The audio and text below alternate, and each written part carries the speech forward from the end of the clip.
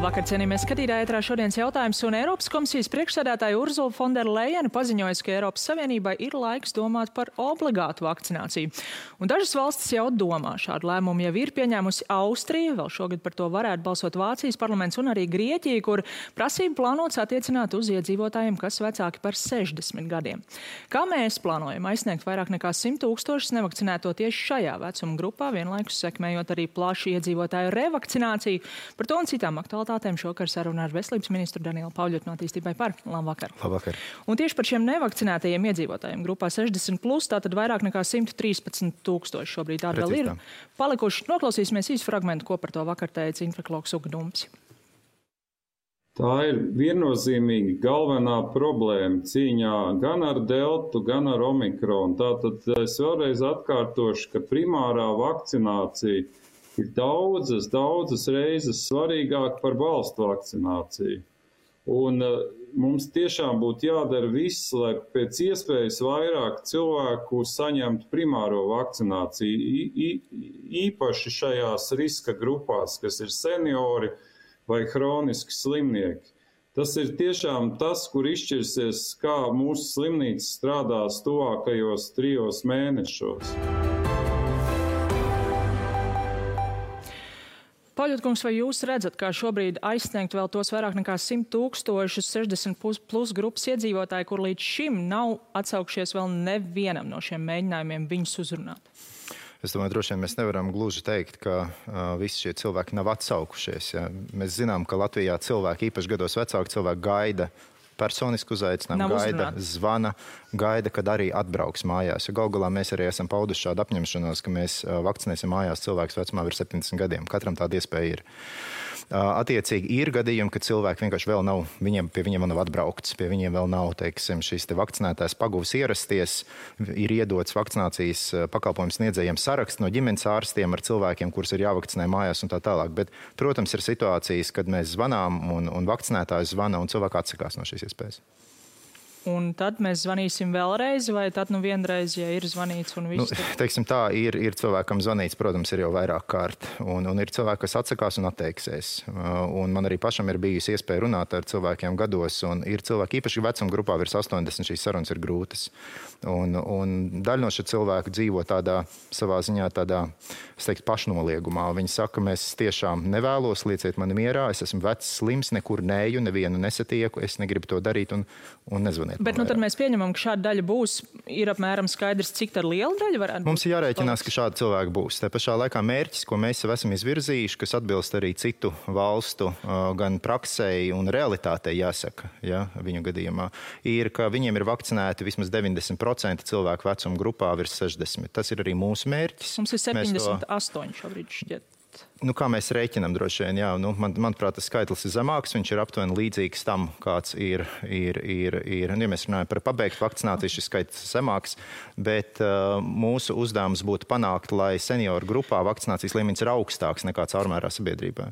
Lai tur nonāktu, mums būtu jāsvakcinē vēl aptuveni 80 000 cilvēku. Un viena no metodēm, kas mums šobrīd ir padomā, ko mēs ceram, ka nākamnedēļ atbalstīs gan Finanšu ministrija, gan valdība kopumā, koalīcijā jau konceptuāls atbalsts tika sniegts, ir finansēt papildu tarifu, papildu maksājumu ārstniecības iestādēm, lai prioritētu tieši vecāka gadagājuma vakcinējumos. Tas, ko es minēju ievadā, obligāta vakcinācija mūsu valdībā tieši par senioriem. Vienu brīdi parādījās šāda doma, tad tā atkal noklusa.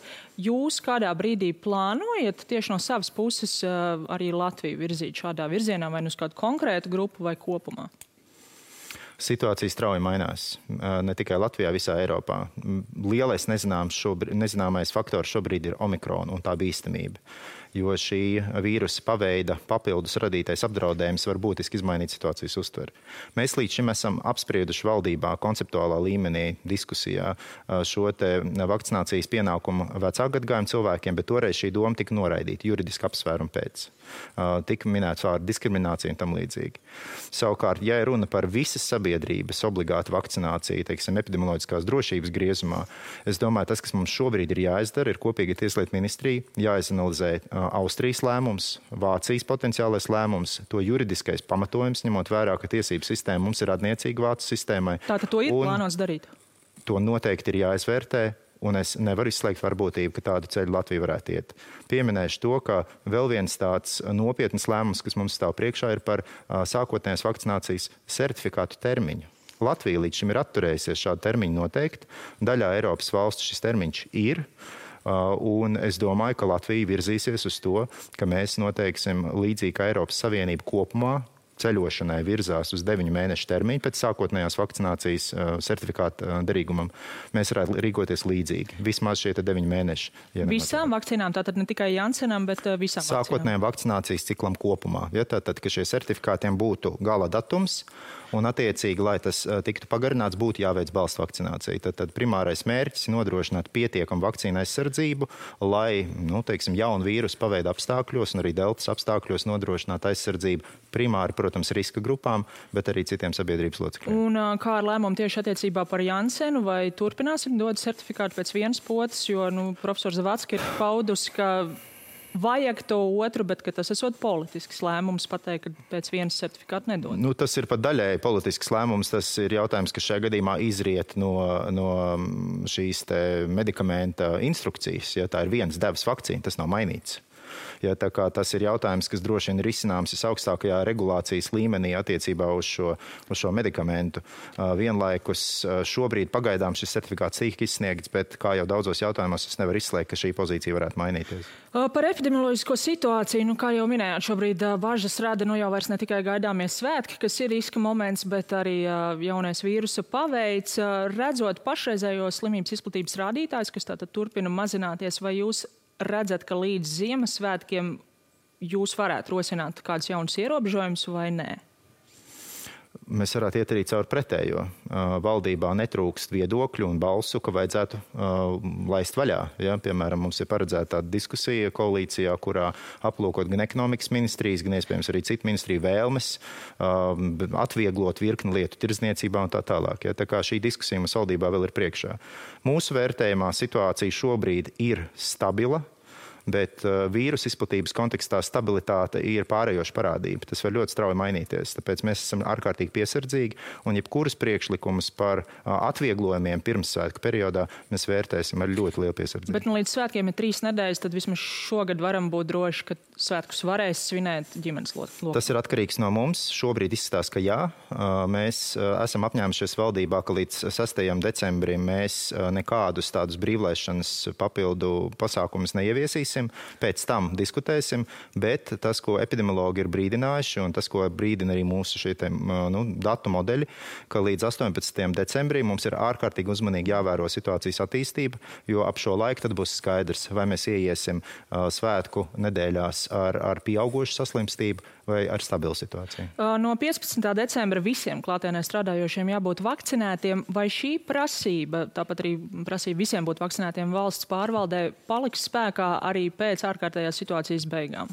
Šīs prasības jau šobrīd ir ieliktas ne tikai ārkārtas situācijas rīkojumā, kurš beidzas 11. janvārī, ja to nepagarinās, bet ir ielikt jau pastāvīgos ministra kabineta noteikumos. Ja, tāpat arī likumā šīs prasības tiek iestrādātas, un tā kā ar šo prasību jārēķinās, ka tā ir paliekoša.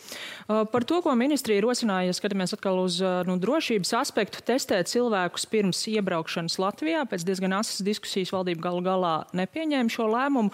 Jāsaka, ka arī Uga Dums vakar minēja, ka ja Latvija viena pati to dara, vai varbūt vēl kāda valsts, bet ne vairākums, tad īsti lielas jēgas nav. No kurienes tad nāca šī ideja? Jāsaka, viens no galvenajiem Latvijas ekspertiem saka, pirmkārt, jēgas nav. Man grūti spriest, atkal pa brītiņam gadās tā, ka profesora Dumpja izteikumi tiek kaut kādā ziņā šauri iztulkoti un uz tiem balstītas veselas tā kā apsvērumu ķēdes. Es viņam pajautāšu, kā viņš to ir domājis, bet ja mēs paskatāmies, kas notiek citās valstīs, tad šobrīd Īrija ir pieņēmuši tieši tādu lēmumu, kā mēs piedāvājām. Lielbritānija tā ir rīkosies labi, tā vairs nav Eiropas Savienības valsts, ASV līdzīgi virzās un jāsaka, virkne valsts šobrīd Omikrona sakarā lēmi lēnāk nekā mēs apskatīsimies. Es domāju, ka mēs vēl daudz ko ieraudzīsim. Bet jūs vēl virzīsiet, turpināsiet virzīt šo ideju? Kas ir interesanti, šo mūsu piedāvājumu lūgt testēties cilvēkiem pirms iekāpšanas lidmašīnā vai starptautiskā pārvadājumā, pirmdien koalīcijā vairākums atbalstīja. Valdībā savukārt balss sadalījās uz pusēm, bet valdībā bija daļa tikai valdības locekļu klāt, 8 ministri piedalījās. Tad jūs domājat, ka mainoties tam sastāvam varētu Es nezinu, mums ir jāatgriež pie šī jautājuma apspriešanas, jo tas, ka es kā veselības ministrs šāda augstas bīstamības vīrusa neziņas situācijā piedāvāju mūsuprāt saprātīgi drošāko risinājumu, ir loģiski. Mēs turpināsim to darīt. Tā kā es aicināšu šo jautājumu pārunāt. Bet es tikai gribu atgādināt, iespējams, ka tas sanāksme būs cits laiks, bet tas nav izšķiroši. Es gribu norādīt tikai to, ka līdzīga politika, proti par testa veikšanu pirms iekāpšanas lidmašīnā, mums ir bijis spēkā daudz mēnešu garumā visu pavasari. Tie cilvēki, Latvijas cilvēki, kas ceļo darba vai citu vajadzību sakarā, es domāju, to ļoti labi atcerās. Tā ir izpildāma prasība. Un ja mums vienā rokā ir aviokompānijas vai ceļotāju nērtības iepratim tam, ka mums ir iespēja palēnināt omikronu nonākšanu Latvijā. Un mēs nezinām tieši, cik bīstams tas ir. Man liekas, ka mums ir jābūt piesardzīgiem. Turpinot par testiem, bet par citiem testiem, par šo pašu testēšanos darba vietās, sākotnēji paudāt, ka to ir inicējuši uzņēmēji, viņi pēc tam to noliedz, tas ir bijis pilnīgi cits laiks, cits konteksts. No ekspertu vidus savukārt ir izskanējis, ka tā tiešām efektīvi šādi testi ir tikai tad, ja cilvēki ļoti godprātīgi tos nodod. Tagad ir pieņemts lēmums, ka šie testi būs brīvprātīgi, un tad vēl arī parādījās bažas par šī konkursu uzvarētāju, ka tā ir pavisam jauna pavasarī reģistrēta firma, kas gal galā arī atteicās slēgt līgumu ar valsti. Tagad šis līgums laikam tiks slēgts ar Sijā Brief, ar ko vēl pavisam nesen valsts pārtrauca sadarbību šajā dzeloņstiepļu iepirkumā. Par spīti šim visam redzat, ka ir jāturpina šis process? Pirmkārt, virkni no lietām, kuras jūs uzskaitījāt, nekādā veidā uz veselības ministriju neattiecas. Tas rada to kopējo arī sabiedrību. Es saprotu, ka sabiedrībā ir bažas, un daļa no šīm bažām noteikti ir pamatotas, bet savukārt citās situācijās varbūt nē. Tāpat ir izskanējušas bažas par to, ka mums esot vakcīnu deficīts. To pat LSM kaut kādā veidā publicējas, bet tas nav taisnība. Tūlīt. Bet tas tiešām nav taisnība. Es vienkārši gribu pateikt, ka vakcīnu deficīta mums nav. Mums ir gandrīz 1 miljons vakcīnu devu noliktavā visu iespējamo veidu, tā kā tas vienkārši nav tiesa. Savukārt par šiem testiem runājot, redziet, mēs šos paštestus lietojam jau sen, daudz mēnešu garumā. Šobrīd, piemēram, tie vecāki, kuriem ir bērni skolās, zina, ka mēs jau kopš 15. novembra šos paštestus lietojam skolās ar labiem panākumiem. Es gribu uzteikt cilvēkus, kas tiešām ir iemācījušies šos testus lietot, un tā nav problēma. Šie testi ir ļoti noderīgi, jo tiem tagad atšķirībā no varbūt iepriekšējās ziemas ir ļoti augsta precizitāte. Šie certificētie testi ir ar 90% jutību, 97% precizitāti. Ja? Tie tiešām parāda, ja cilvēks ir slims. Bet no uzņēmumi, kas līdz šim jau ir testējuši, viņi paši ir kaut kā arī... Uzņēmumi ir daudz uzņēmumu, kas līdz šim ir paši testējuši, paši par šiem testiem maksā. Mums ir lūgts plašāk izmantot šos testus, un mēs nācām pretī, piekritām, ka plašāks izmantojums ir pieļaujams bez medpersonāla klātbūtnes, ka paši cilvēki to var darīt, ja mēs gribējām nākt pretī. Jo tam mēs tiešām redzam tam epidemioloģiski jēgu. Bet man ir, diemžēl, jāsaka, ka iespējams būs pamats jaunām bažām, ja, jo šobrīd saistībā ar šiem grūtībām iepirkt papildu testu apjomu var gadīties, ka mums nākamā nedēļa pietrūks testu skolām. Ja. Mēs tos testus reāli lietojam. Mums ir sociālās aprūpes centros, skolās un citur. Ja. Mums šie testi tiešām ir nepieciešami. Cik lielas šī varbūtība ir, ka nākamā nedēļa tiešām pietrūks? Es domāju, ka tā diezgan liela varbūtība. Rīt mēs runāsim kopīgi par risinājumiem, bet šobrīd izskatās, ka nākamajai nedēļai varētu arī šo paštestu, kas ir tās plasmasas kastītes, varētu arī nepietikt. Un tieši uz nedēļu vai uz ilgāku? Es saprotu, tai sižetā, kas tikko arī bija burtiski eterā, tika minēts, ka ja tas nākamais piegādātājs piegādās atbilstoši savai apņemšanās, tad viņi varētu būt kaut kur ap 10. decembri. Jā, tā kā mēs tiksim galā ar īslaicīgām grūtībām, bet es vienkārši norādu, ka šie testi tiešām ir vajadzīgi un ka var gadīties arī pretējais, ka mums šie testi kādā brīdī pietrūks. Par balstu vakcināciju jūs iepriekš esat noraidījuši šo kritiku par to, ka mums ir lēnāk nekā citām valstīm ar pamatojumu, ka vienkārši mums vēl nav tik daudz to iedzīvotāju, kam šī 3. pota vai Jansena gadījumā 2. pota pienāktos. Tad šobrīd varat pateikt, cik tad liela daļa no tiem, kam šobrīd tiešām pienāktos, ir jau to saņēmuši, vai tā tomēr nav mazākā daļa vēl joprojām? Tā. Šobrīd, tā kā vakar valdībā mēs ziņojām, ir balstu vakcināciju ir veikuši 67,000 iedzīvotāji. Un cik daudziem pienāktos? Tas ir daudz vai maz.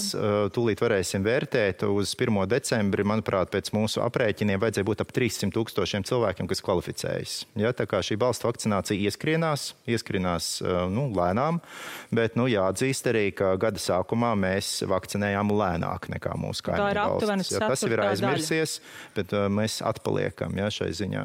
Bet šobrīd tā tad 4. daļa no tiem, kam varētu saņemt. Tā sanāk. Šobrīd tātad mēs līdz šim, kā jau starp citu profesoru Dumpja citātā, kas izskanēja šī raidījuma sākumā, tieši tāpat arī Veselības ministrija uzstāja un arī lūdz vakcinētājiem ņemt vērā prioritātes, proti to, ka pirmām kārtām mums ir jāpabeidz primārā vakcinācija. Un paralēli nākamā prioritāte ir balstu vakcinācija riska grupām. Tad cilvēki, kas ir vecāki, cilvēki, kas ir ar saslimšanām, cilvēki, kuriem ir viens Jansens, un tā tālāk. Tā kā balstu vakcinācija uzņem apgrieziens un konstatēsim faktu to, ka pēdējās pusotru nedēļu gandrīz katru dienu mums balstu vakcinācijas apjoms ir lielāks nekā otrās devas vai nekā pirmās devas. Bet tie, kam ir viens Jansens, piemēram, aprūpas centros tika daudz šī vakcīna izmantot, tie tad ir apbraukāti un tur ir visiem jau 2 Janseni. Vakcinācijas pakalpojumu sniedzējiem ir doti uzdevumi, ir sastādīti grafiki sociālās aprūpes centru vakcinācijai. Tur vairāk tūkstoši cilvēku sociālās aprūpes centros ir vakcinēti. Vienlaikus jāņem vērā, ka gluži visiem balstu vakcinācija tur nav nepieciešama, jo sociālās aprūpes centros, kur absolūts vairākums cilvēki ir vakcinēti, diemžēl pagājušajā ziemā daļa pārslimoja. Tas nozīmē, ka viņiem tas tiek ieskaitīts kā vēl viena nosacīta vakcīnas deva, līdz ar ko viņiem balstu vakcinācija pat nav nepieciešama šobrīd. Ir daļa cilvēku, kas šobrīd iet paši, un tad pēdējo nedēļu laikā ir sociālajos tīklos bijušas visas šīs epizodes, iedzīvotāji ir aizgājuši, daži pat iepriekš pieteikušies, un tad kāda diena vai 2 ir pietrūkušas, un viņi potri nav saņēmuši, daži arī citē ārstus, ka viņi baidās no soda, ja sapotēs ātrāk.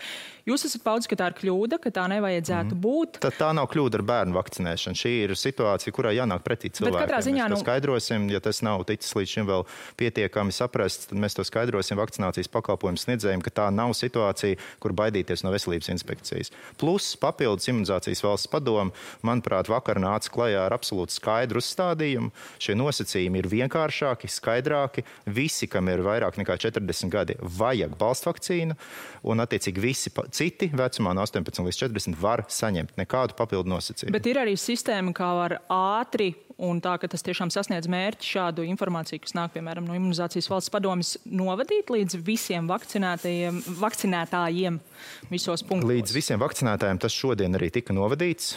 Pārējais ir kā lai saka, šo vakcinācijas ārstniecības iestāžu iekšējās komunikācijas jautājumi. Protams, droši vien kļūdas var gadīties, bet man šobrīd jau pienāk ziņas, ka šodien cilvēki jau varējuši sākt pieteikties tie, kam, piemēram, AstraZenekas gadījumā ir 5 mēneši pagājuši, kas ir jauninājums, nevis 6, bet 5 mēneši. Tiem, kam ir AstraZeneca, jau var pieteikties, jau piesakās uz priekšu, dati ir manā vakcīnā ievadīti, tā kā šis process ir uzsācies. Tad šādiem gadījumiem vairs nevajadzētu atkārtoties? Katru reizi, kad būs kaut kādas būtiskas izmaiņas, ir jārēķinās, ka tas prasa kaut kādas dienas, kad pierod. Atceraties, cik lielas grūtības bija sākumā pirmajās 2 nedēļās, kad mēs skolās sākām masveidā testēt. Visi pielāgojās, pierada, kļūdas tika izlabotas, un šo sūdzību vairs nav. Ar katru jaunu soli, protams, būs grūtības, bet mēs izdarīsim labāko iespējamo. Paldies šovakar par sarunu, paldies arī jums, skatītāji, par uzmanību, un tiksimies rīt.